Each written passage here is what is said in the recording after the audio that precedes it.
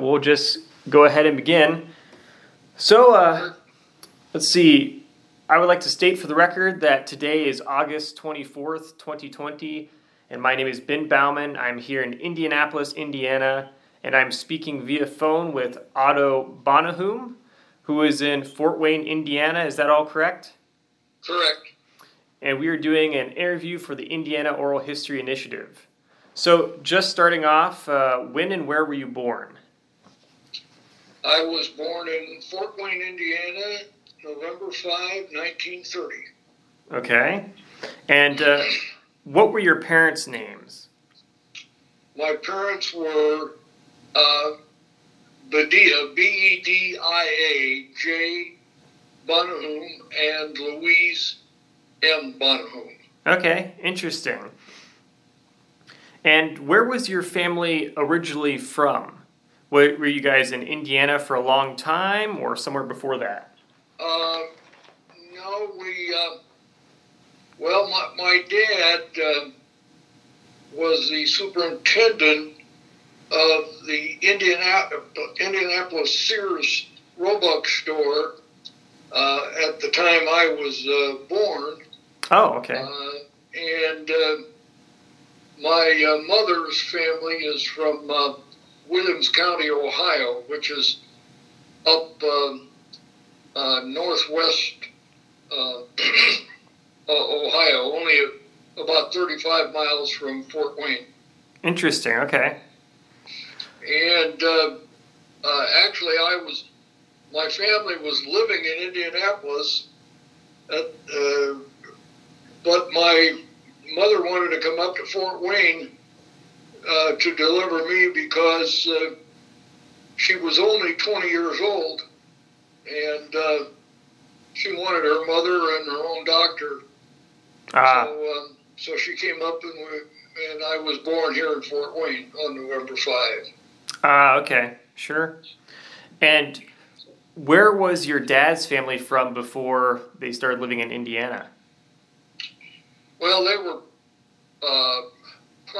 all immigrants. My dad's family and my mother's family were immigrants from Lebanon. Okay, interesting. And they lived most of them lived in, Dad was born in Toledo, Ohio, and they lived there. I have, actually, when I was born, Lebanon didn't exist. Okay. We were Syrian then. Right. And then I've always kidded everybody that until 1948, I told everybody my ancestry was Syrian, and suddenly it was Lebanese. So, things change fast, yeah. Yeah. Wow, okay. Did you have any siblings? I have two younger sisters. Okay. And how would you describe your childhood growing up? Well, we lived here in Fort Wayne, middle class family, not rich and not poor. Right. Just got along. I went to Catholic grade schools and a Catholic high school, Central Catholic High School, and we are a very close family. I had two of the very best parents you could have. My dad was an exemplary guy who was quiet and wise, and my mother was also. And I always laugh and tell everybody that I'm nothing like my dad. Okay.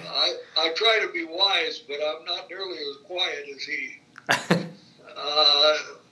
My dad was a guy of few words, but he instilled in me an understanding that the world didn't owe me a living, and that if I wanted to do something, I had to figure out how to do it. Right. And I did that. It's quite interesting. He never fought a battle for me, no matter what happened. I'll give you an example. I was a very good student. I was an honor student my whole life, and I came home one day, and it was in high school, and I said, "This nun hates me. She's going to kill my average." Mm. And my dad said, "Son, you're going to find people like that in your life all the time. You better figure out how to win her over." Wow. And I did. The lady the woman that I'm talking about became one of my closest friends for over 50 years. Wow. I had two fantastic Sisters of Providence who are from near Terre Haute. I'm trying to, suddenly I can't. No worries. Pardon? No worries. Don't worry about it. That's Yeah. Anyway, and I corresponded with or met those two sisters several times a year for 50 years. They both lived into their 90s, and they were just fantastic people. Wow. I had a very blessed childhood. Sure. I'll just give you an example. I went to college at Marquette University, and I came home after my first semester as a freshman, and I had the English teacher had assigned a term paper. Well, I was a fifth in my class, and I had never written a term paper. I didn't even know what one was. Right. And I called up the Sister Constance, who was still teaching at Central Catholic in Fort Wayne, and I told her my problem. She said, "No problem. Come on down. Saturday morning, meet me at 9 o'clock in the convent." I went down there, and she taught me for about 7 hours. Oh my gosh. And by the time I got done, I understand what a term paper was, and how to write one, and what a footnote was, and how to write one, and the whole. That's incredible. Whole thing. I tell that story because I just think it's remarkable. Yeah. What she did. I took it all. I went back, wrote my term paper, got an A, called her up and said, "Well, it worked." That's incredible. Wow. Jeez. I was actually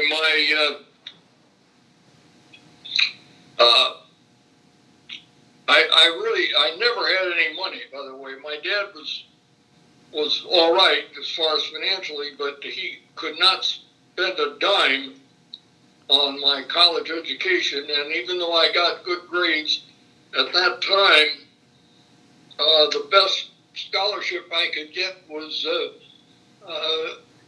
couple of $100 a semester. Ah, okay. And I got it, and I got that in law school. But in undergrad, I went to Milwaukee and lived with my aunt and uncle, who lived only 12 blocks from Marquette University. Okay.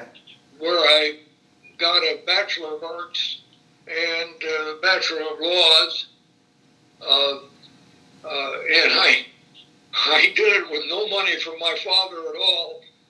And I worked, and as I said, I got a couple of small scholarships. Right. Wow. And where did you go to law school? I went to Marquette. Okay. I had intended to go to Indiana.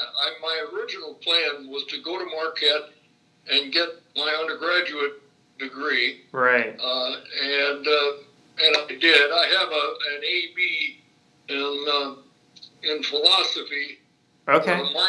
With a minor in Latin, French, and English, which is a little unusual. Yeah. A couple of my lawyer friends, when they found that out, they said, "My gosh, your minor had nothing to do with law." And I said, "Well, I didn't need it for law." Right. Interesting. And so, but instead of going to IU, I got up to Marquette, and I liked it so well. And also, to be honest with you, Ben, I was a big man on campus at Marquette. Oh, okay. If I'd have gone to IU, I'd have been another freshman. Yeah. And that's what talked me out of it. I thought, right. I don't want to start over. Yeah. I'm an IU fan actually, but I just I couldn't do that. Sure. I was president of the Marquette Student Union, which is what that time was their student organization. Yeah. And it was just no way was I going to go back and be a freshman at any university. Yeah. Yeah. Sounds like you were very well connected at Marquette then. Oh yeah, I actually 4 of my 6 children went to Marquette. Wow. One went to Purdue. Okay. My daughter is a cum laude pharmacist from Purdue. Oh, okay, interesting. And we've been very fortunate. All of the children have been successful and happily married, and sure. I've got 15 grandchildren and 9 great grandchildren. Wow, that's fantastic. Now, in your childhood, did you have much understanding about your family's political views? There was not much politics, except actually I can tell you what happened.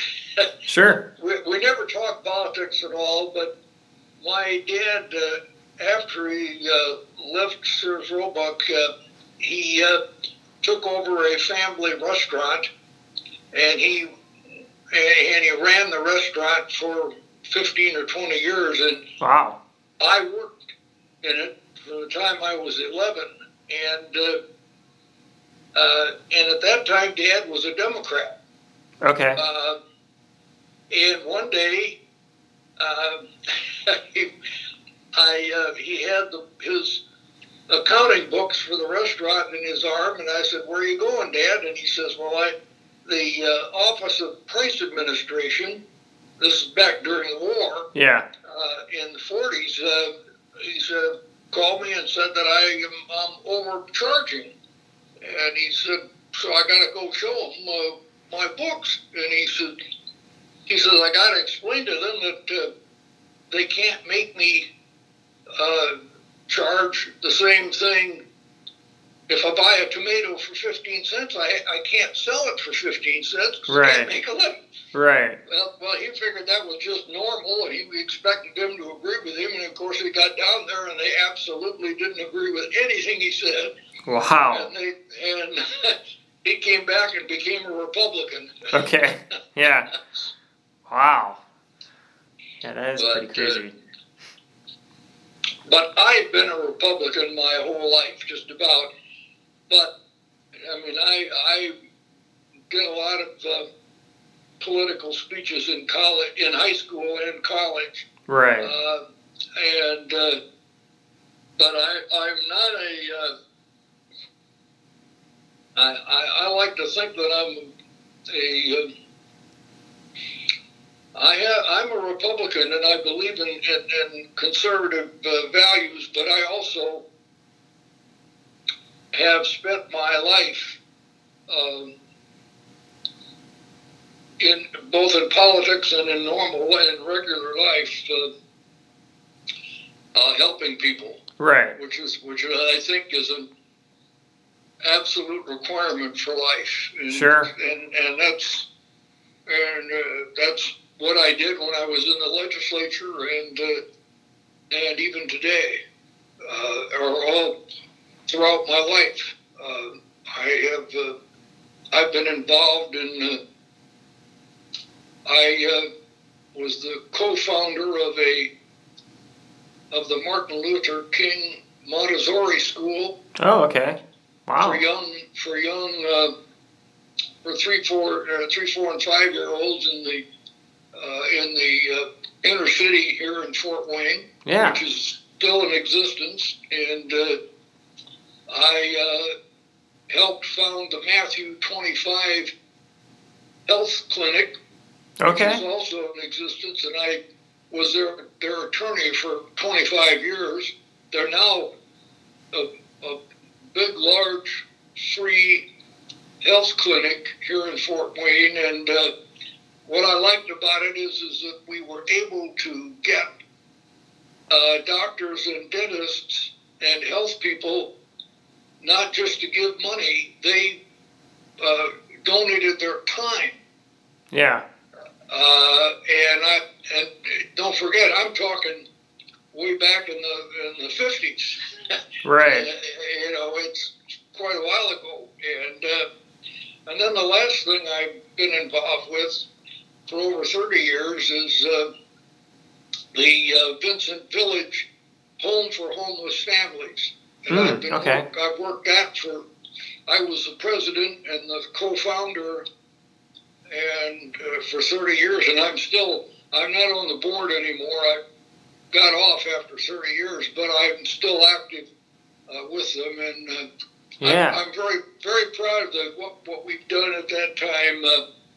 During that time when we started, we had one little old house that the Diocese of Fort Wayne gave us, and that's all we had. And it held about 7 or 8 people, as I recall, and that's not very big when you're trying to take a family in. Right. And we now have about 42 or 43 rehabbed homes, very nice homes, in the northeast or the southeast central part of Fort Wayne, which is the lower income part of Fort Wayne, and we rent these homes to these people according to how much money they got, and we send our caseworkers to help them so that they don't slip back into homelessness. Wow. The homeless things that we do is we help them become self-sufficient so they don't have to be homeless. We help them get a job. We help them get education. We help take care of their children. And we take in families. Almost nobody else takes in families, and that's crucial. Sure. If you're going to help people. So I'm very basic. You can probably tell I'm very pleased with that because I can see what it's done. We just recently partnered with a builder, and we helped rehabilitate the old Coca-Cola plant in the area that I'm talking about. And so now the entire place has I don't know how many, but a great number of brand new apartments that are priced so that people can move into them. Oh, okay. That's in the same area that's maybe about 6 blocks from our main office. Yeah. Wow. And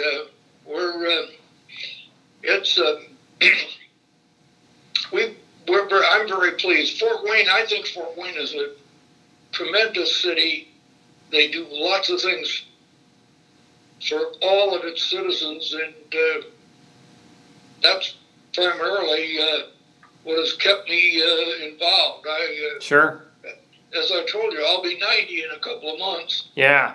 But I'm still, I'm very pleased to be working with these people, and I'm still working with them, as a matter of fact. Okay, that's great. Wow. Yeah, that's all really impressive. Fantastic stuff. Yeah. Actually, when I joined I was a young Republican, Ben, and I was a precinct committeeman and a ward chairman. And at that time, I was in my late 20s, and I ran for the General Assembly when I was 32. Wow. And I got elected. Actually, I was the second highest vote getter in Allen County. Wow. Okay. The only person that beat me was Congressman Ross Adair, who'd been a congressman for 20 years. So I only ran for one.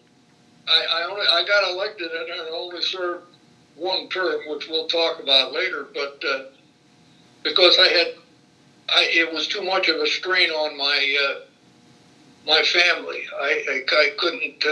I had 5 young children, and I couldn't leave my wife and run down there to Indianapolis. Sure. For all the work that they did. Yeah. Now, growing up, you mentioned a little bit before. What was it like growing up during World War II? It was actually none of us really. It was pretty normal. Okay. I mean, it wasn't anything unusual. Of course, you got to realize you're so much younger than me. Sure. Everybody was in the same boat. I mean, we're all about the same.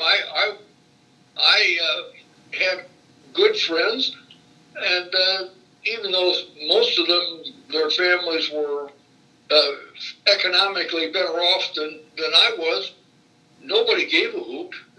Yeah. Nobody paid any attention to it. So, we all just associated together, and we didn't. It's totally different, however, from today, especially monetarily. Yeah. I've watched my grandchildren say to their parents, "I need $10. I'm going to the movie," or $15. I'm going to go. Man. That's just out of the question when I was a kid. Yeah. And I'm not unhappy with the new generation. Don't misunderstand me, but it's just so different that it's hard to imagine that anything I wanted. My dad I'd say, "Dad, I want to do such and such." He'd say, "Sure, son, just go out in the backyard and shake the tree, and whatever falls out, pick it up." I said, "Of course it was," but that's the way. Dad had a great sense of humor, and he also was very frugal. But he never made me. I made all my own decisions. He insisted that I make my own decisions. Right. Wouldn't make one for me, no matter what I did. He listened to me, and I made several of them that were they worked out all right, but they were scary kind of decisions. But I said, "How come you didn't tell me what to do?" He said, "You wouldn't have listened to me anyway, son. You have to learn how to make decisions on your own." And I said, "Boy, what if I'd have made a mistake?" He said, "Well, you'd have to live with it, that's all." Yeah, interesting. Okay. Wow. Now, what was your first job out of law school?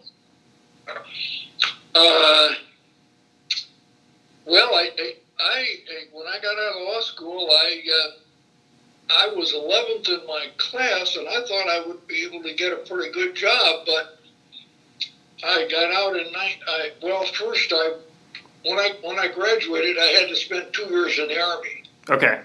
I graduated from law school in '54, and then I got drafted immediately. 3 months later, I was in the service, and I should tell you about that. I guess I got drafted and did my basic training, and I got sent to Germany. Okay. And to finish out my 2-year term, and I wound up being a clerk I was not an officer. Yeah. At that time, they weren't giving out first lieutenant direct commissions like they apparently do now, and a lot of times did at that time. Right. But they offered me one after I got in for a year, but I decided I wasn't going to accept it after I'd done all the dirty work that a PFC does. Yeah. So I got sent to Germany, and I was stationed in Nuremberg. Okay. And once I got this clerk's job in the legal affairs department, I was engaged at the time to my wife, and I wrote her a letter and said, "You might as well come over here. We'll get married, and that way we'll get to see Europe together." Yeah. Because I've got an 8 to 5 job, 5 days a week, and you. There's no point in me. I don't want to see Europe without you. So that's what we did. I'm the oldest son in the family. She's the oldest daughter in the family. Nobody was at our wedding but us. Oh, wow. Yeah. And some friends that I knew in the Army. And so we were married in Munich, because when you go to Europe, you have to be married in a civil ceremony. They won't let you be married merely in a religious ceremony. And if you were in the Army at the time I was there, the closest place I could get married in a civil ceremony was Munich, even though I lived in Nuremberg. Yeah. I was stationed in Nuremberg. So I got married in the Amtsgericht, which is the marriage office, and the Oberlandesgericht, which is the district court. Wow. In Munich, and then I had to go back to Nuremberg and get married in the religious ceremony. Yeah. The next day. That was July 30th. That's, by the way, this July 30th, Jane and I have married 65 years. Wow. Congratulations. That's amazing. Thank you. And so then we spent the next, that was July 30th, 55. And I was released from the service in August of 56. And between those two dates, Jane and I visited Rome, Florence, Amsterdam, Paris, London, practically all of and every city in Germany except Berlin. Wow. And so we had a very full.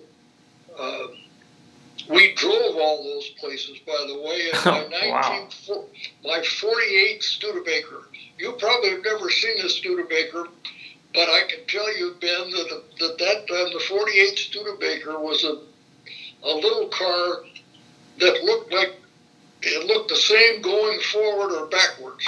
I mean, wow. And we laugh about anybody who knows will tell you that that's what the Studebaker looked like. And I bought it used from another GI. And while I was over there in Germany, and I sold it to another GI when I left. Wow.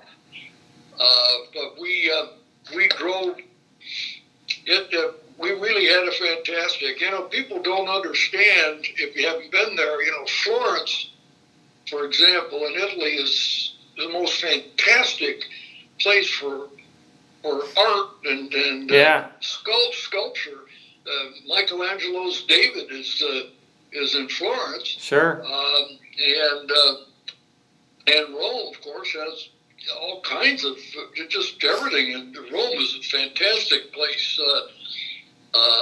Actually, had we known, we would have seen Rome last, because Rome is so outstanding and so big. Everything else is anticlimactic after Rome. Yeah. I've got a couple of hundred color slides of all these places that I went, and it's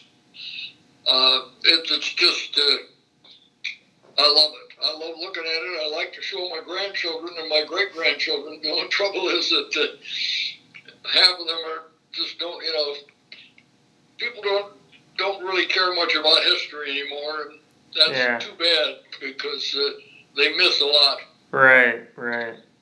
But of course, I'm a liberal arts type of guy, and sure. I believe, my favorite is English literature. I'm a Shakespeare buff. Okay. I've seen all of Shakespeare's plays at least once. Wow. It's the type of thing that I love English literature. I read all the time. I'm still reading. Yeah. I must have spent 2.5 hours reading before you called me. That's great. Wow. It's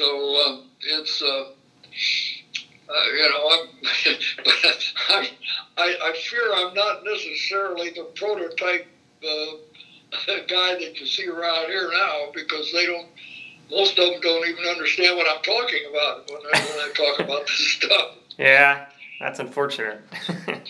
Yeah, I agree. It is for them. Yeah. It is for them. However, I will tell you something. I talk to my grandchildren, especially, and they listen. They find it interesting. When I tell them the type of things that I'm telling you, mm-hmm. they don't move. They listen. Yeah, that's great.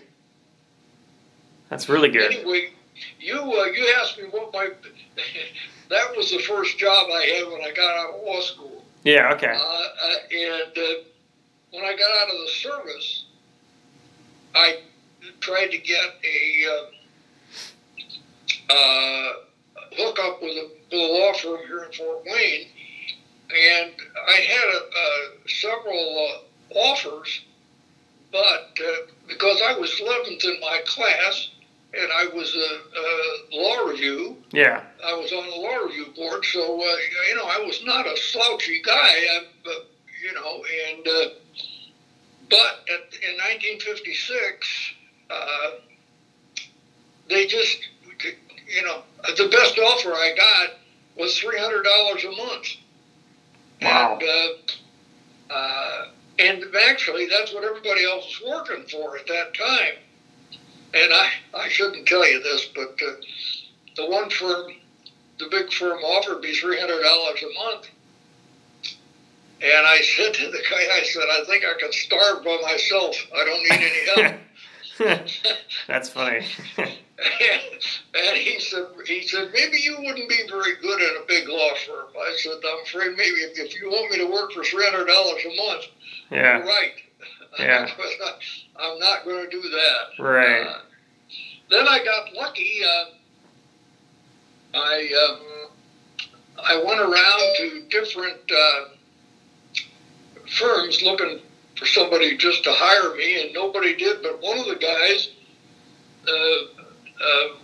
Orvis Spears, who was at that time, I didn't know him, but he was a big Republican. He said, well, I can't hire you. Our firm doesn't need a new guy, but we have a guy upstairs on the 14th floor of the Lincoln Tower, and he just left us, and he's got more work than he knows what to do with. Why don't you go see him?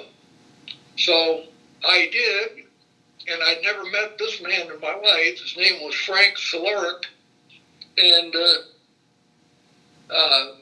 it was a 2-room office with a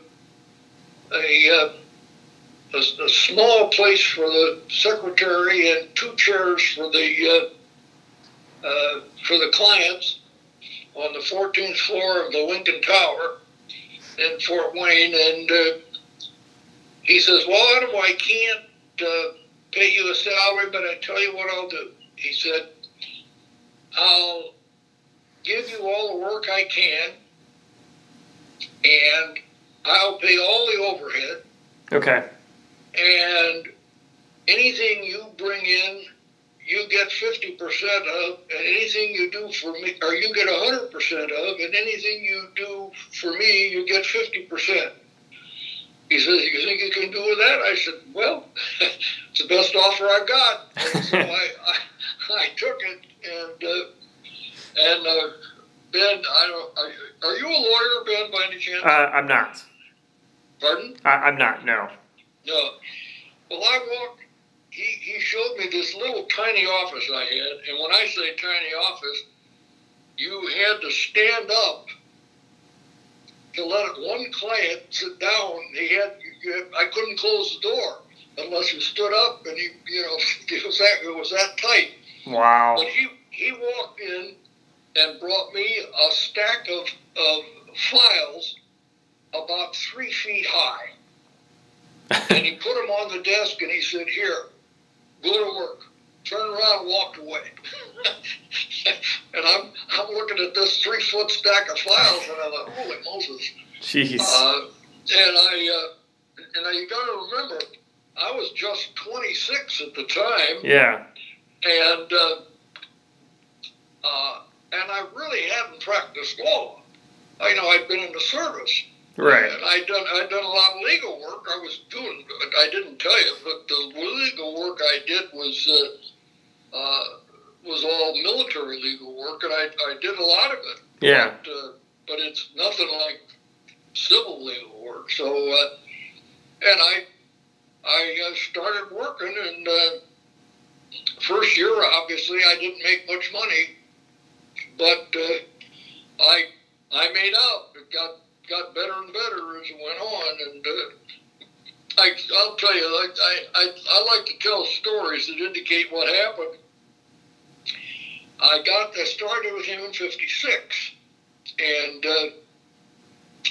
our second daughter was born February 1st, '58, and at that time, Jane and I were living in the front bedroom of my parents' house. Okay. And now we had two children. Yeah. And Jane says, we can't stay here. And I said, I know it. There's just too many people.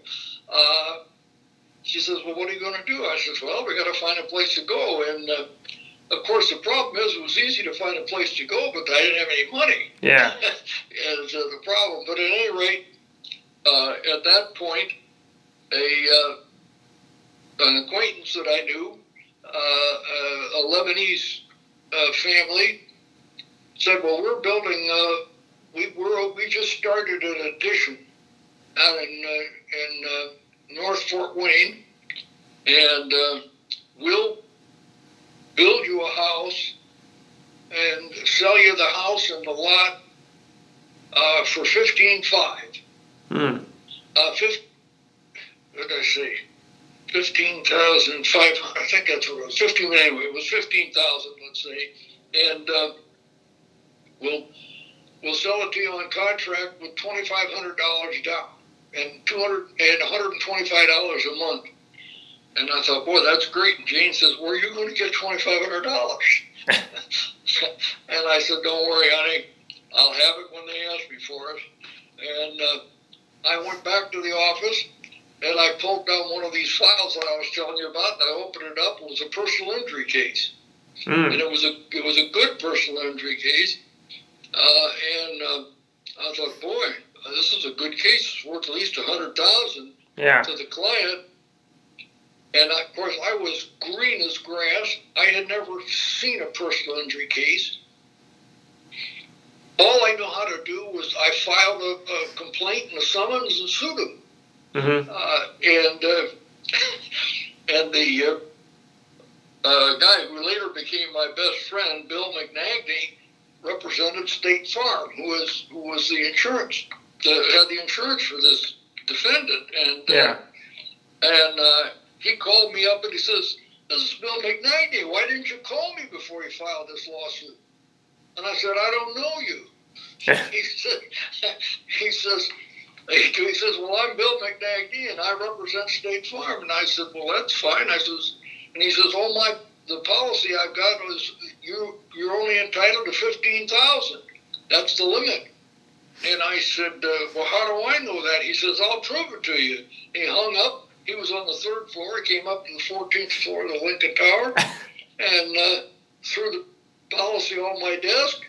And I looked at it and I said, "Well, I see that's what you got." I said, "Are you offering me $15,000? And he says, "No, I gotta justify my existence." He said, he says, "How about 14.5?" Well, I can tell you right now that I was ready to accept that on the spot. Yeah.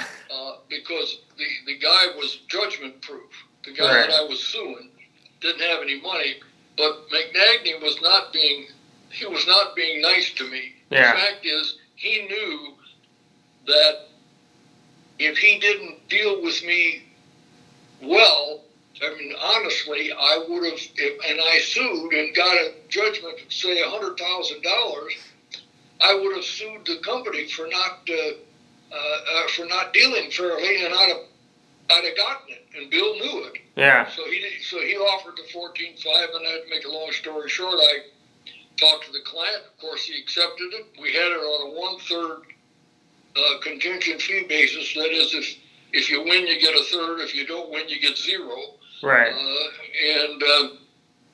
So the fee was about $5,000.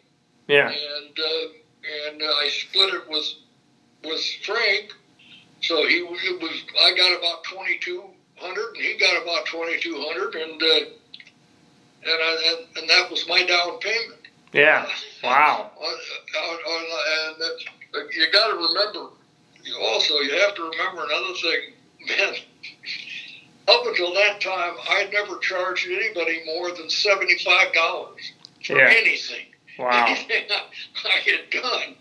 And so that was that's how we got started. After that, it got better, but I still didn't make an awful lot of money. But I didn't, I was going along. Wow, interesting. So how many kids do you have? 6. 6, okay. I have 4 girls and 2 sons. Okay. And one is a lawyer. Oh, okay. Joe, my son Joe is a lawyer, and he is practicing here in Fort Wayne. I practiced with him, and he until about 4 years ago when I retired. Actually, I retired in '86, so it isn't 4 years. I retired in '86, but I was 86 when I retired. Wow. But that's. I should tell you that I went along and I was making ends meet, and I decided that I needed some more publicity so that people knew I was around. Yeah. And that's why I ran for state representative. Oh, okay.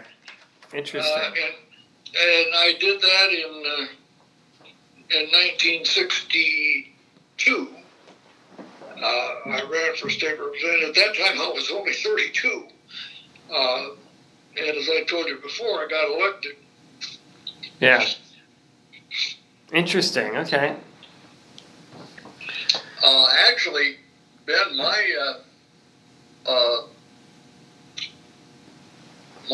2 years in the legislature were probably, the 2 I was in were probably as exciting and as different as anybody's ever had for 2 years. Wow. Okay. We, you know what? You probably don't even know this, but Indiana did not have a sales tax until 1963. Okay.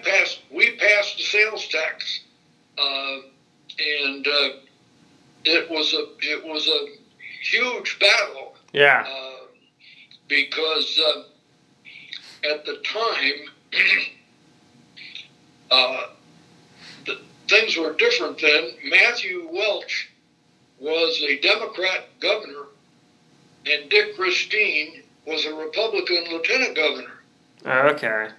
That doesn't happen today. Yeah. It was then, and the legislature was barely Republican by about. The Senate was. I could be off on this, but the Senate was only 3 or 4 votes Republican. Okay. The House was much easier. The House was heavily Republican. I can't remember the amounts, but of course the big thing was the budget and taxes. Right. And sales tax. So nobody wanted, neither the Democrats nor the Republicans wanted to be the party that introduced the sales tax, or that passed the sales tax. Yeah. And particularly, Matt Welch didn't want it because he was a Democrat. He wanted to run for Senate. Yeah. And Dick Christine didn't want to be the one to get it because he was a lieutenant governor. He wanted to be governor. Right. Right. And so we spent the first 61 days fighting about it, and we couldn't do it. Nothing happened. So Matt Welch called a special session of 40 days. And so we spent another 40 days fighting about, trying to get a sales tax passed and pass a budget. By the way, at the time I ran, and are you ready for this? Yeah. You know how much a legislator was paid at that time? Probably not much. $1,800 a year. Yeah. and so, in other words, I got $900 for the 2 months that I was supposed to be there in '63. Yeah. With no per diem. There was nothing per day. So I used up the $900 living down in Indianapolis. Wow. So I made, I can tell you, I know what it is today, and it's like $2,200 plus per diem. Yeah. But anyway, so we got this extra session, and it went almost a full 40 extra days. Finally, the House passed the 7% tax, and it was like the second or last day of one of the very last days of the extra session. And so all of us, all 100 of the state reps went over to the Senate, and we sat in the aisle to see what they were going to do with this bill. And the place was packed. There was no room in the stands above. It was and the tension was touchable. It was so tense, and the Democrats had arranged it so that a couple of their people were sick. But what they did is they arranged it so that it was 50-50. There were if all the Republicans voted for it and all the Democrats voted against it, it'd be a tie. Wow. And that's what happened. and we all sat there. We all knew what had happened. I laugh about this because the public doesn't understand this, but sure. We sat there, all 150 of us, almost 150 plus the audience, and if you've ever watched it, they call out everybody's name. Yeah. And you look up on the board and you see everybody's name. And when it got done, the clerk says, "Mr. Chairman, the vote is 48 to 48 or something like that, whatever it was," and there was dead silence in that chamber. And Dick Ristine, of course, has to break the tie. Yeah. He's the Republican who doesn't want to be the guy that voted for sales tax. Yep. But I remember what he said. He said, to get this state moving again, the chair votes aye. And wow. the place went up, and yeah. there was cheering and laughing and screaming and everything else. And that's how we got the sales tax. Wow. Yeah, that is pretty interesting time to be in there. It was indeed, and I knew dozens of people in the audience. They'd come up to some of them were very good friends. Yeah. But as I said before, I was in one of the most interesting times that you could be in the legislature. Right. However, let me tell you something. I watch the legislature now, and you know something? Nothing has changed. Really? It's all, I'll tell you what it is. They're still arguing about the budget, taxes, and reapportionment. We were arguing about that. Okay. We were arguing about that 60, 70 years ago, and we're still arguing about it. It makes me laugh every time I look at it, because it's changed. Don't misunderstand me, but the issues are practically the same. Yeah, yeah. So it's. I forgot to tell you. I backed the right guy for Speaker of the House, and he appointed me to the Ways and Means Committee, which is the most prestigious committee right. in the House. It's yeah. the one that votes on the taxes and everything, and all the expenses. And for a freshman legislator to be on that committee, there was 18 of us, 18 people on the committee, and I was, of course, the only freshman on it. Yeah. And that was another thing. That's another reason why I couldn't run again. I was working 5 days a week. I never came home to Fort Wayne because the Ways and Means Committee was meeting 5 days a week, sometimes at night. So it was kind of tough on my wife, very tough on my wife. Yeah, I bet. That's hard. Yeah, but it was a great experience. I'll tell you something. I learned more about the state of Indiana in 60 days than most people learn in a lifetime. Yeah, that's true. Yeah, yeah. But it was a wonderful experience. I don't regret a single bit of it. I enjoyed it immensely. Yeah. I shouldn't say, it was fascinating. I had all kinds of things happen to me. I had one guy come. I was in the house, and a group of people came in, and they said to the clerk, "We want to meet the representative who answers all of our letters." And it was me. Yeah. I used to I took the tape recorder out of the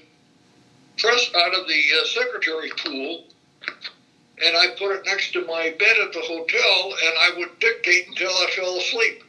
Wow. and then I'd send them all these letters. Otherwise, I could have never done it. But, right. I just felt that I wanted to do it, and I was pleased that they all appreciated the fact that I was responding. Yeah, that's incredible. That really is.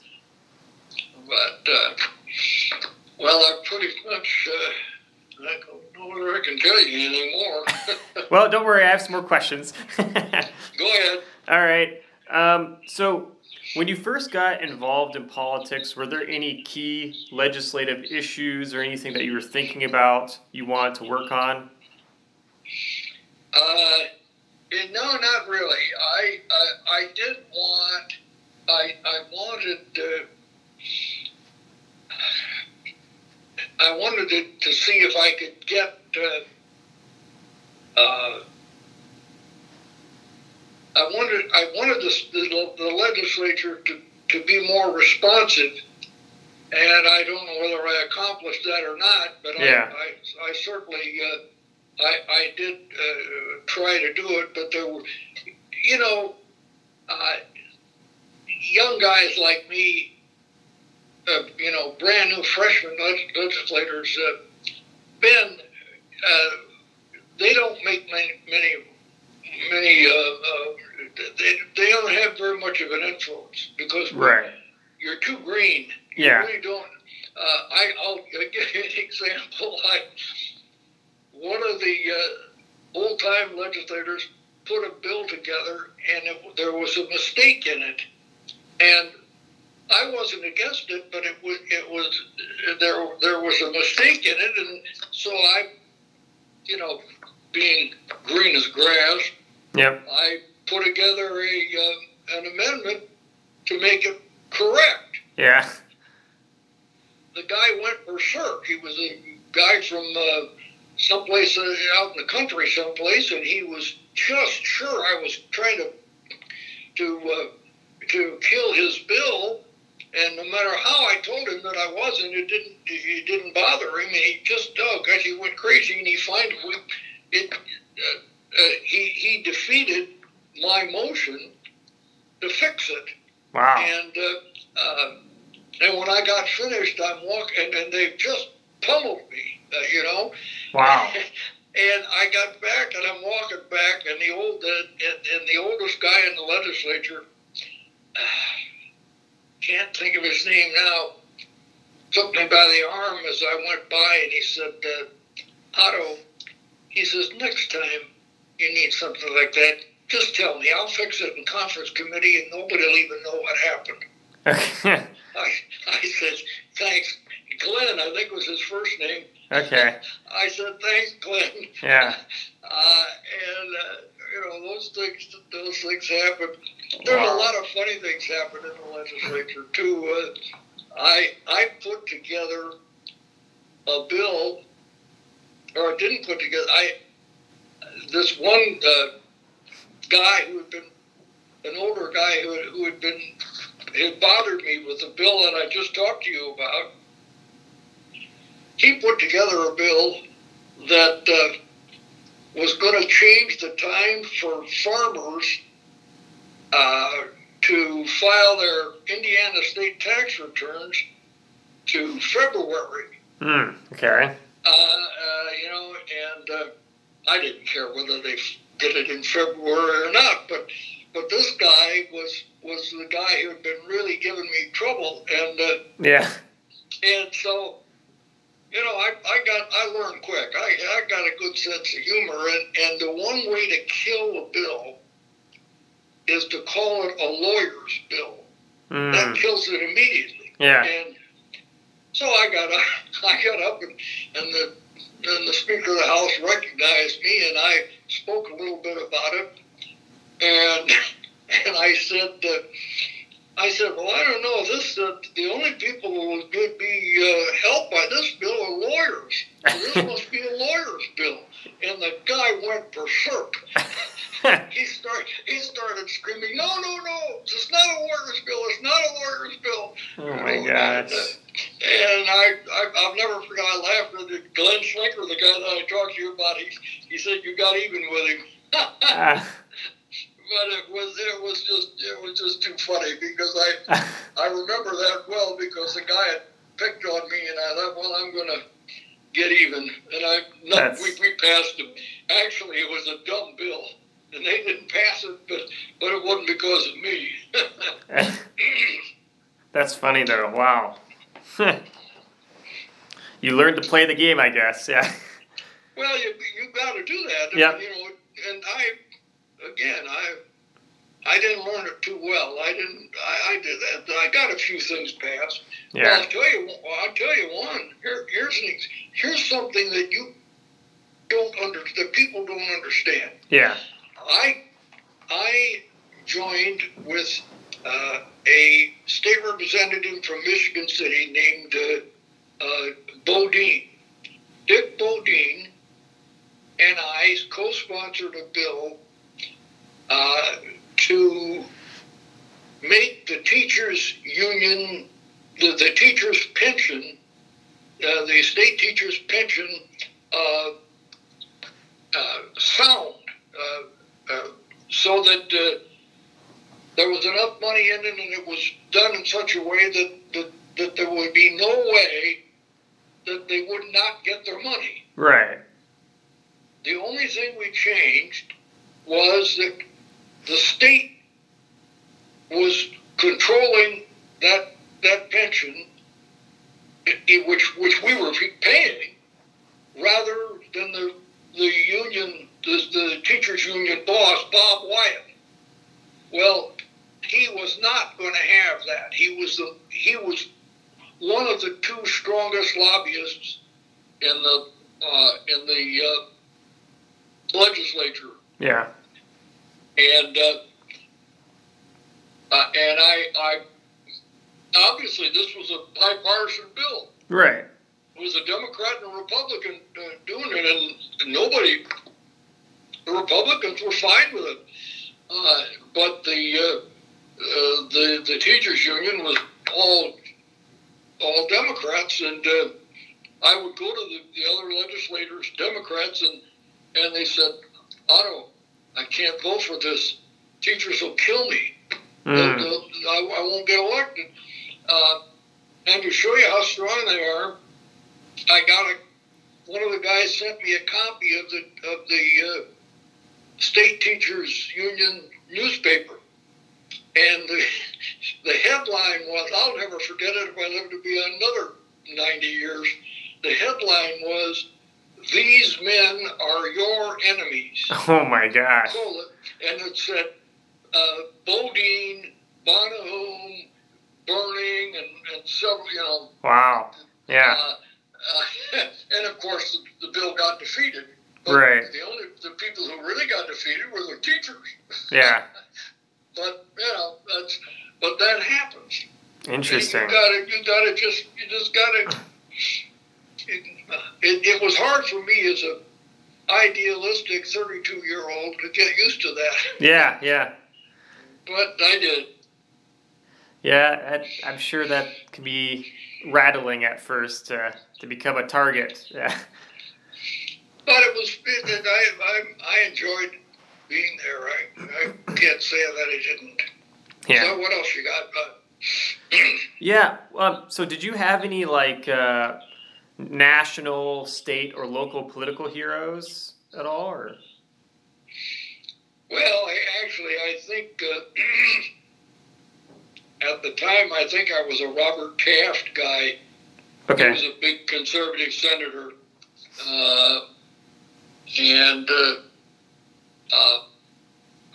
Don't forget, I was very young, and yeah. And it seems to me that that's the. But I really wasn't hung up on anybody particular. I got along with all these people, both Democrats and Republicans, so I really didn't have.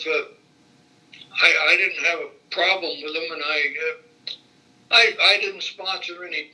I was a freshman. I didn't sponsor any big bills because freshmen don't do that. Right.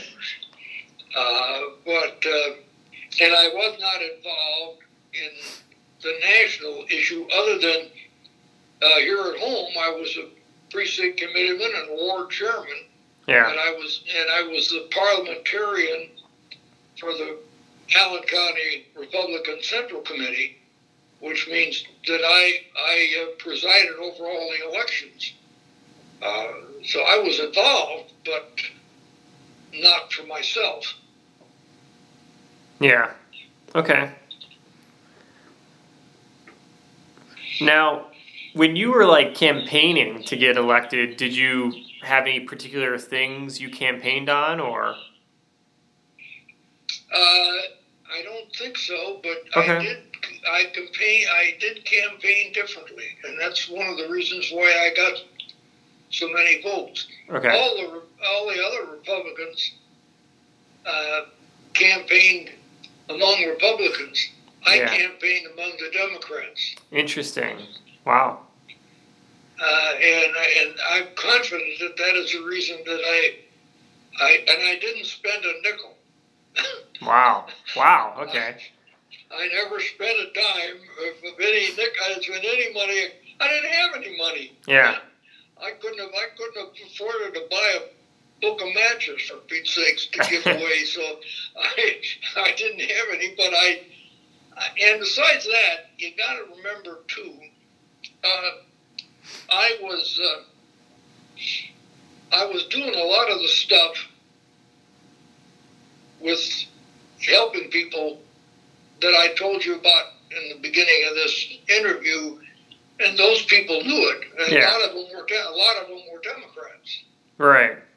And usually people vote for people they know, or people that they've seen doing things that they agree with. Yeah. And I think that's why I got so many more votes. Simply because I think a lot of people who would have voted normally would have voted for a Democrat, didn't do it. Yeah. Interesting. So what was your first election day like?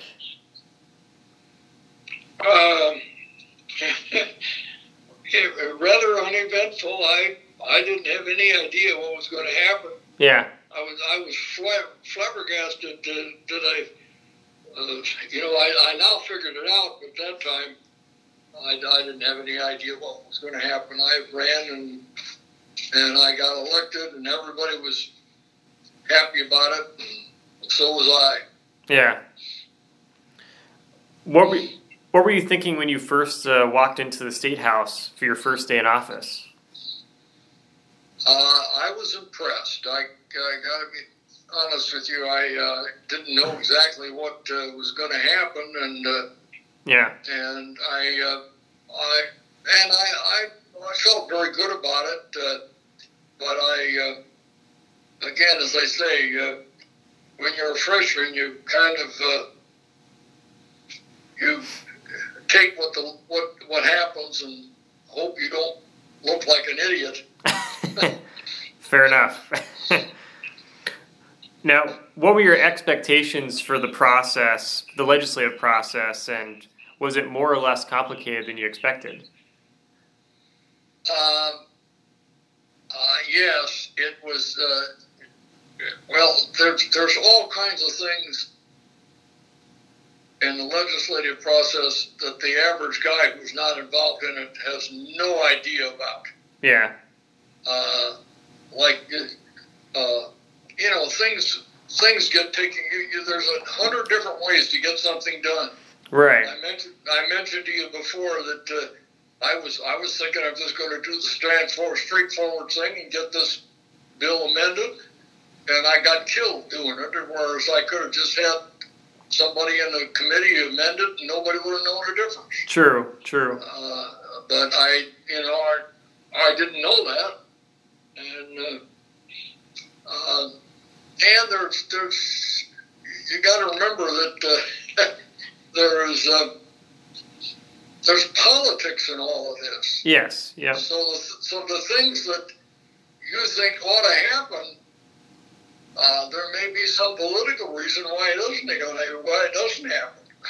Yeah, that's but true. You don't know that, especially you don't know it if you're a newcomer like I was. Yeah. I learned quick, but it was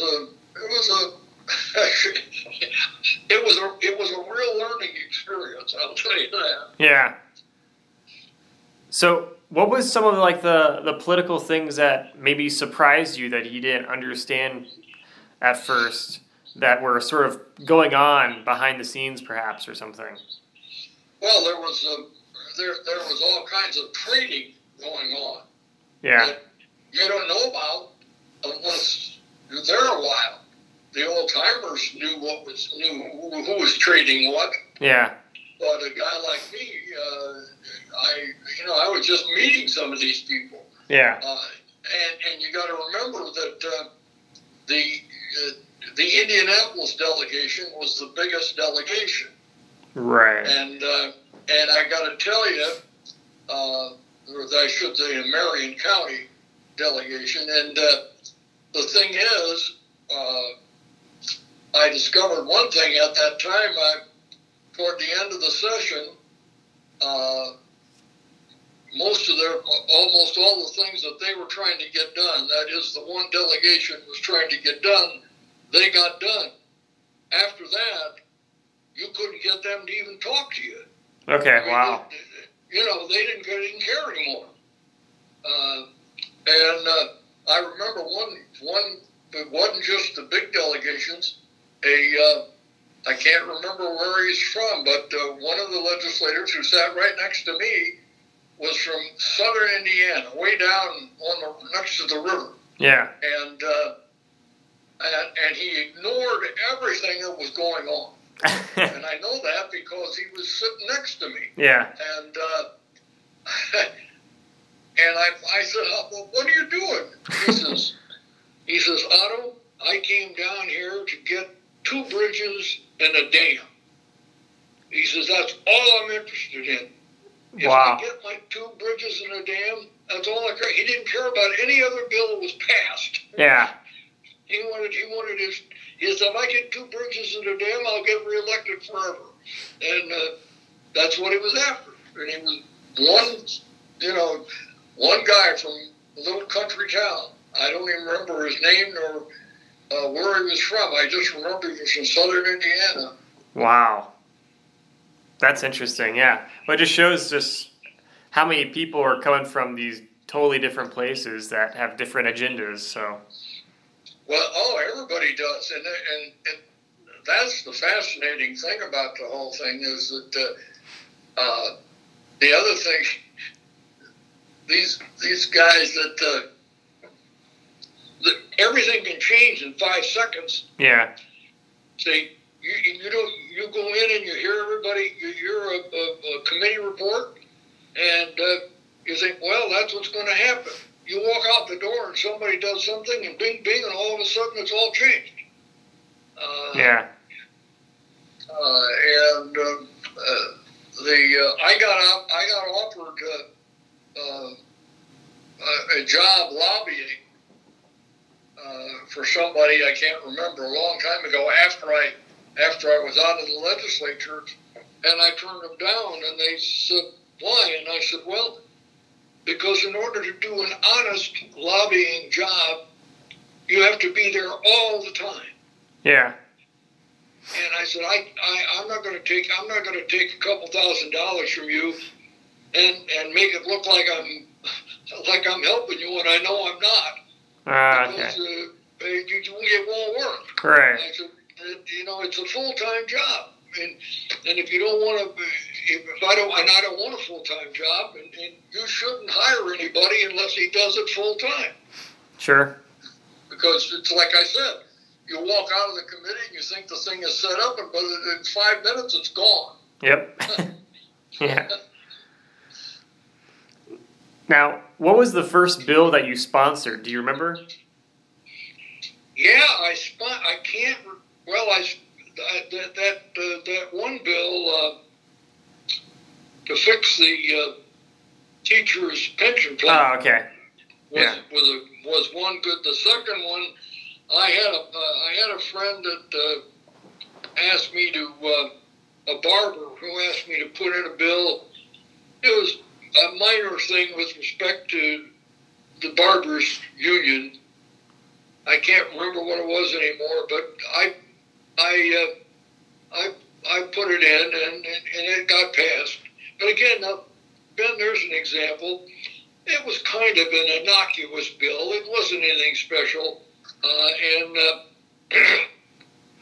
I remember a couple of the veteran Republicans that were good friends of mine, they said, well, Otto, this is a union bill, but if this guy's a friend of yours, we'll back it.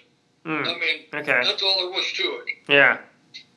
Wow. I mean, if it hadn't been that I'd have been, and it got passed, and I don't even remember what it was anymore because it was strictly I can't remember. It had to do with how the union was run. Yeah. Okay. And the guy, but he knew this. The veteran guy knew it. I didn't know it. Right. I was, as I said, I was as green as grass. Yeah, sure. What was the relationship like between Democrats and Republicans? Generally, it was pretty good. Okay. We didn't have. We were all pretty friendly. Every now and then, the guy'd lose his temper, but yeah, that's just human. Sure. That's human. We didn't. I had a lot of Democrat friends down there, and they were good guys. But actually, and that's it. I don't have anybody that we never got in any arguments that I can recall. Yeah. What about the relationship between the House and Senate? Did you feel like there was a different power dynamic between the two, or? Not really. Okay. I don't think that I don't think that was the case. I think that things were different. Yeah. But the Republicans controlled the House. The Democrats only were a couple of votes short in the Senate, so they had a lot more influence in the Senate. Yeah. If one or two Republicans didn't agree, nothing happened. Yeah. How powerful was party leadership? I think party leadership is very important and it's very strong. Okay. Particularly in the House. Oh, okay. The Speaker of the House. Most people don't understand this, Ben, but the most powerful person in the legislature is the Speaker of the House. Not the governor, not the lieutenant governor, nobody else. It's the Speaker, and the reason is because he has absolute control over the bills that are presented. And if he doesn't like a bill, he sticks it in his pocket, and you never see it again. Yeah. Wow.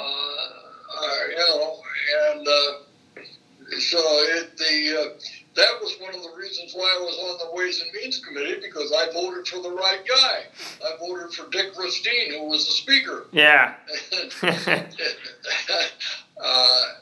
It's kind of another thing I forgot to tell you. I was the representative from Allen and Whitley.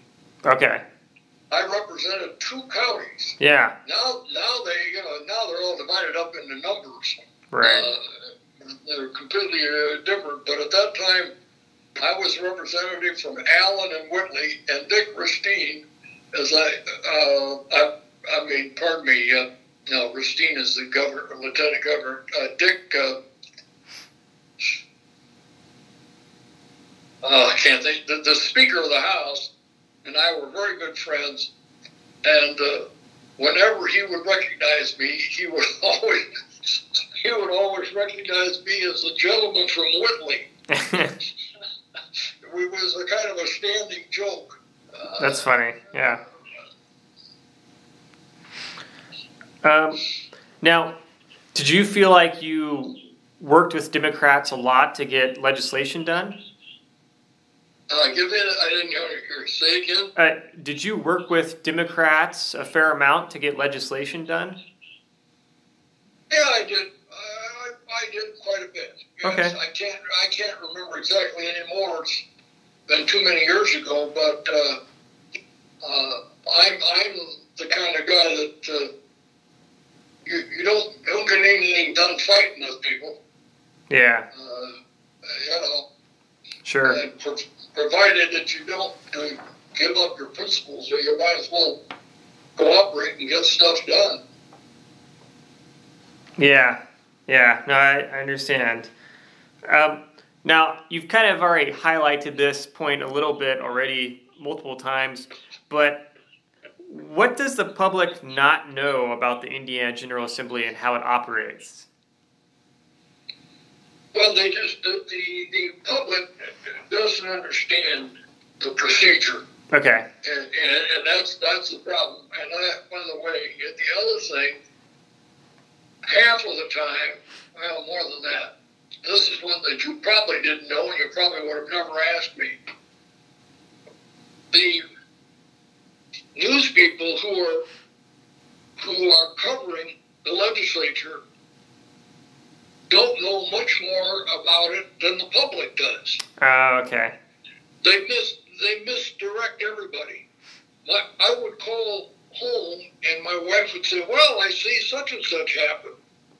I read it in the morning paper." And I say, "Jane, that's old news. That's not. None of that happened. Yeah. It's gone."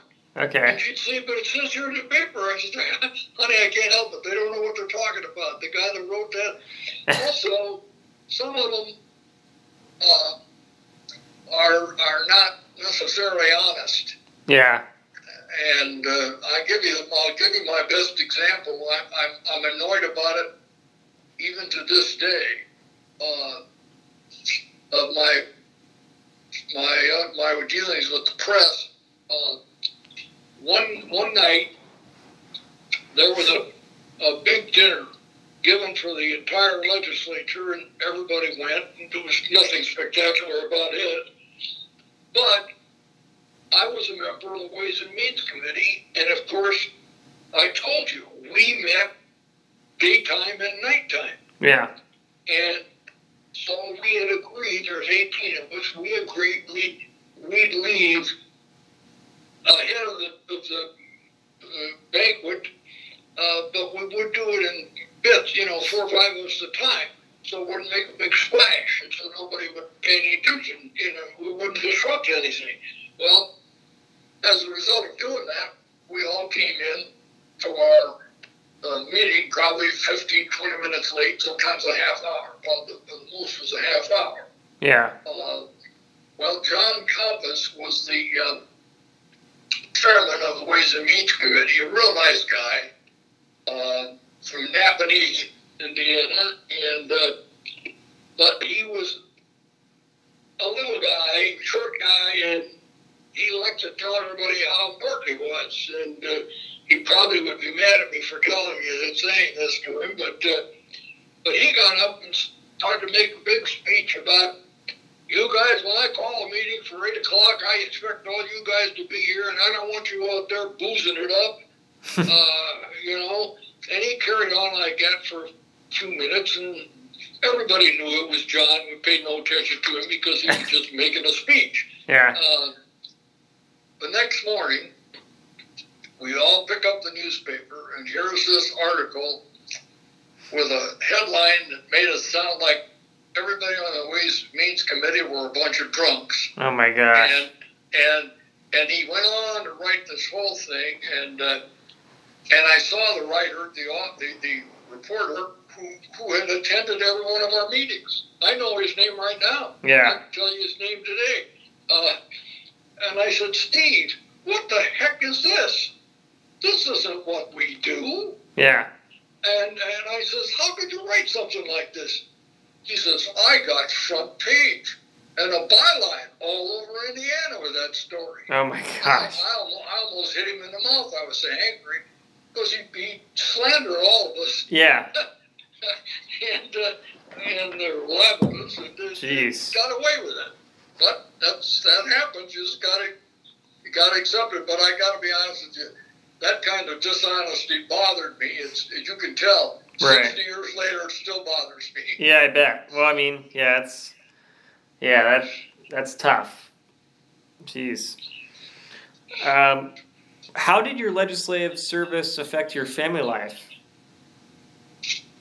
It was pretty tough Yeah. in my family life because we had five. At that time, we had five. The fifth child was born right after I got out of right after the legislature was over in '63. Yeah. She was born in April of '63, and that was too many kids to have and be down there. That's the reason I never went back. The people here in Allen County couldn't believe when I said I wasn't going to run again. They said, "My God, you're a shoo-in. Why wouldn't you run?" And I said, "You led the ticket except for one guy, but it just wasn't the right thing to do." So I did. Sure. Now, what would you say was the most controversial legislative issue during your time there? Sales tax, no question. Yeah. Okay.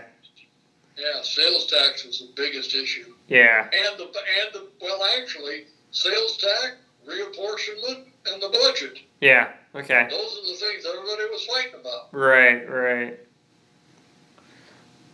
And what piece of legislation took the longest to work out, or that you spent the most time working on? The budget. The budget's easily the hardest. Yeah. Okay. You got to realize, you probably have never, the budget is in a long book about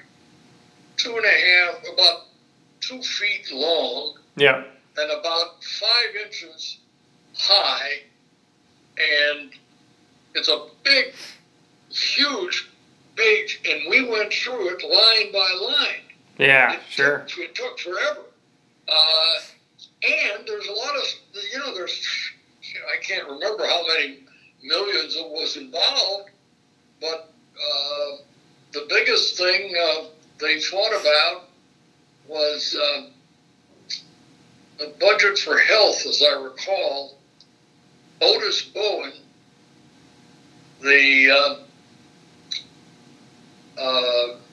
he was a state rep when I was there, and he later became governor. Yeah. Of Indiana. Knew him well, good guy, very, very he was a medical doctor.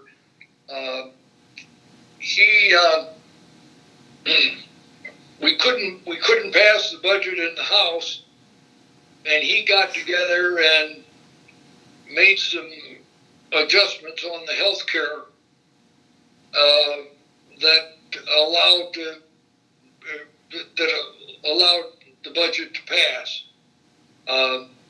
Interestingly, I didn't vote for it, and I didn't vote for it. There was only 3 people that didn't vote for it: the speaker, or the chairman of the Ways and Means Committee, and me, and another guy, and I can't think of his name.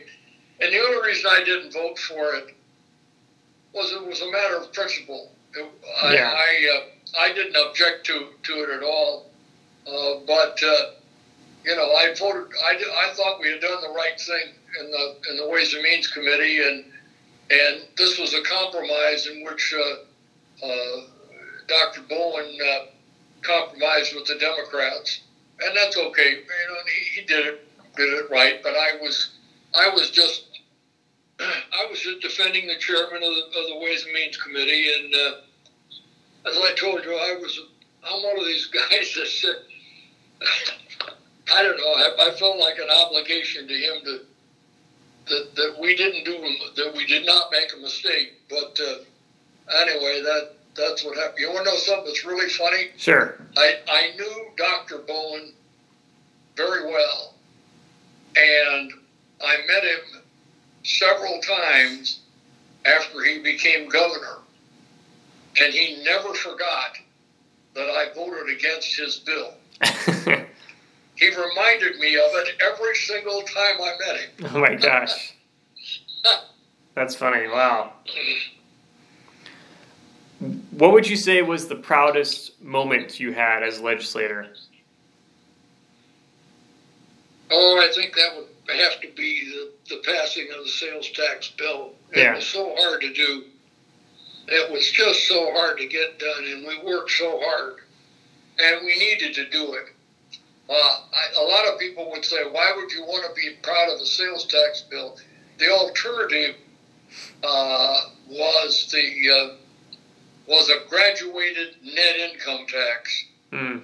And I was unalterably opposed to that because I had seen it in Wisconsin where they have it.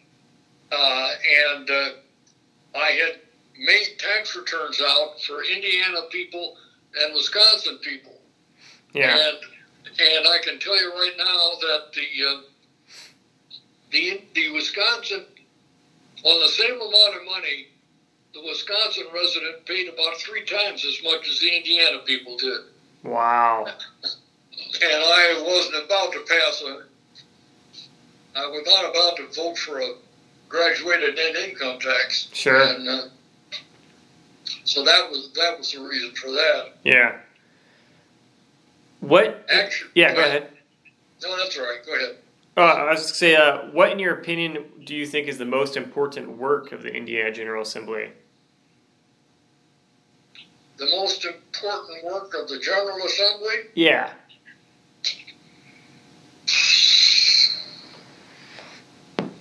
Well, it's pretty hard to say. I suppose the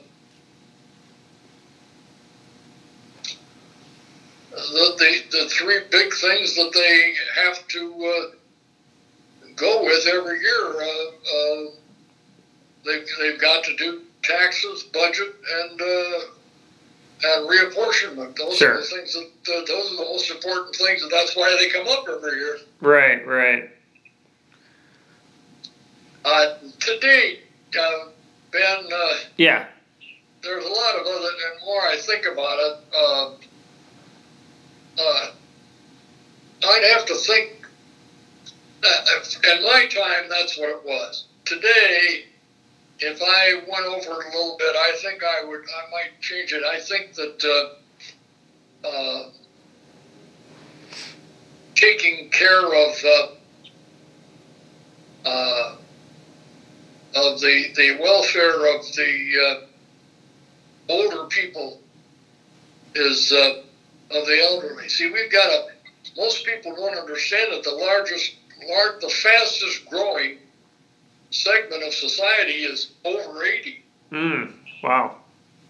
And if you don't pay any attention, all of a sudden you're going to have a lot of, elderly people, in the poorhouse. Yeah. So you got to think about that. I'm not thinking about it from my own point of view because I am in that category, but and I'm not worried about it. But I know an awful lot of people who are, and right. they are in trouble. Sure. What do you remember about the Civil Rights Bill while you were in the General Assembly? I don't think the Civil Rights Bill, even though it was in the 60s, yeah, I don't recall that in Indiana, in our legislative thing, I don't think if we did, it was certainly not a big issue. Okay. Because I don't remember it, and I tell you right now, it probably should have been. But, yeah. But I don't believe it was. Okay. So overall, now thinking just kind of in the big picture, how would you summarize your time as a state legislator?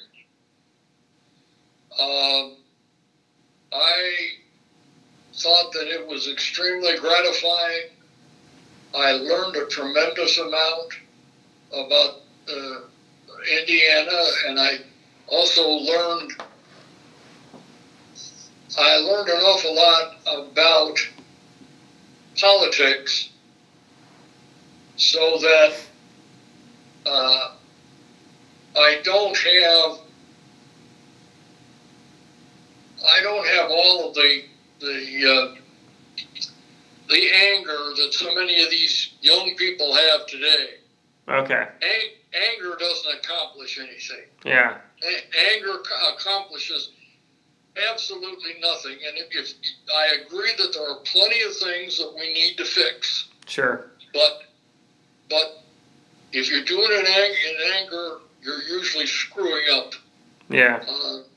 I can tell you one thing that I'll tell you that I'm absolutely convinced of. I never, ever act, if I can keep from it, in anger. Mm-hmm. Every time I do, I regret it. And many, many times I have written a letter. For example, I remember one, I wrote a letter and I was furious. And I looked at it and I thought, nope. I stuck it in my desk drawer and closed the door. And it turns out that had I written it, I would have screwed up everything. Yeah. Wow. You just don't write. You don't think well when you're angry. Yeah. Yeah. Yeah, that totally makes sense. What would you say is the biggest lesson you learned?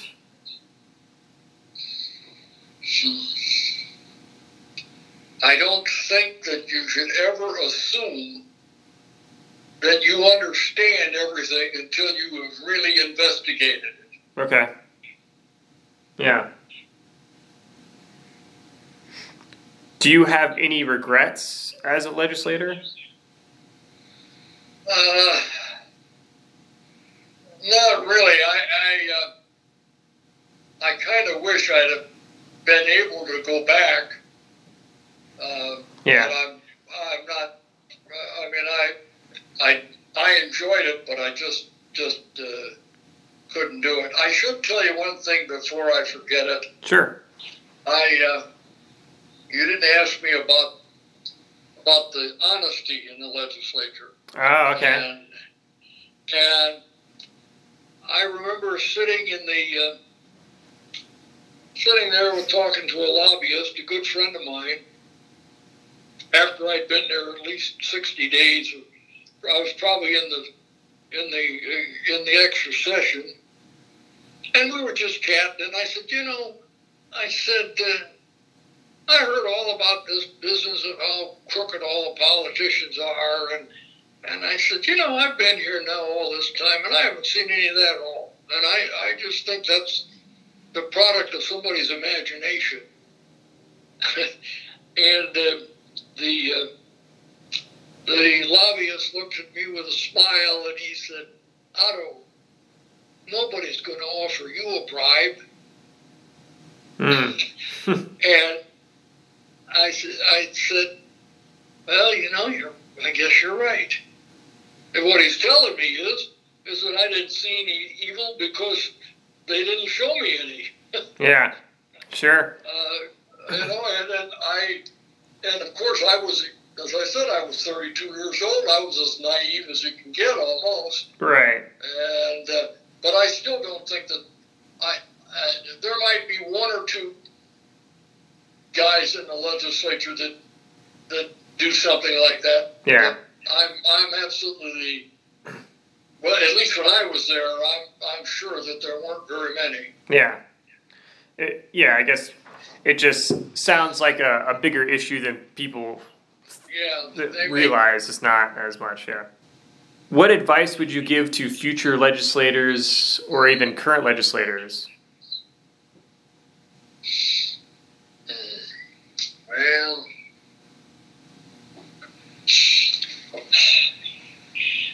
I'd like them to be less partisan and listen to each other and not be pushing their own personal agenda. Yeah. I think that we have a lot. A lot of the people, a lot of the legislators, they push something because it's going to make them look good, or it will further one of their own personal objectives. Yeah. And I don't think we should do that.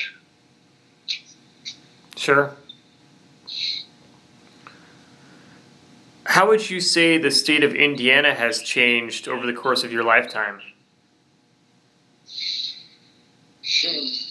I think it's changed for the better. Okay. I think it's changed for the better. I think that lots of things are better now than they were. They're not all better, Right. but they're certainly better than they were, including the big question today of racism. Okay. Indiana had a lot of racism Yeah. in the past, and they've still got some. Right. It isn't as bad as it was. Sure. How do you think the Indiana General Assembly has changed over time?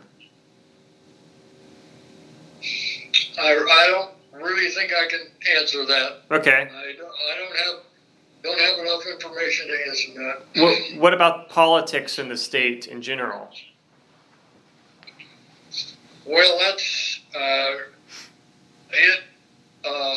it has changed in this regard, Ben. The local politics is pretty much just like it was, I think. Okay. But the national politics has now it's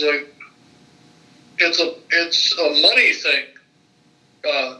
Who do you know can run for a national office unless he's got millions of dollars? Yeah. That's because we got primaries. I might as well tell you that I used to be a representative to the Indiana delegation, or and I think we did a better job of nominating people than the primaries do. Okay. The primaries, there's too much money involved in the primaries. Interesting. The only guy that can even think about running is somebody that's got a backer that's got millions. Yeah. That is interesting. When thinking about the people in Indiana, what, if any, enduring qualities do Hoosiers still have or hold dear? What? Say that again. When thinking about the people in Indiana, what, if any, enduring qualities do Hoosiers have or hold dear still today? I think they want honesty. I don't think there's any substitute for honesty. One thing, and I think that they want people who have the best interests of the general public at heart, as opposed to one's particular, as opposed to business or labor. Right. I think people want you to give them an honest shake. Sure. And I don't think it's a good idea to be closed-minded, which is some people are still. Yeah.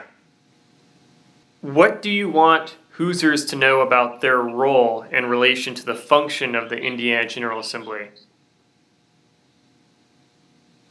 I want them to be interested, but I'm not sure there's any way to give them enough accurate knowledge to do that. Yeah. That's the problem. Right. Sure. Well, that's all the questions I have for you. Is there anything that you want to say or talk about that I didn't cover? I can't think of anything. I elaborated on some stuff for you without your asking me. Yeah. I think I pretty much covered it, Ben. Okay. Perfect. Well, that's about all I have for you. So I really appreciate you taking the time to be a part of this project, and it's going to be very helpful, I think. So. I appreciate your calling, and I hope it works out for you. Thanks so much. All right, thank you. Nice talking to you, Ben. Take care. Good luck. Bye-bye. Bye-bye.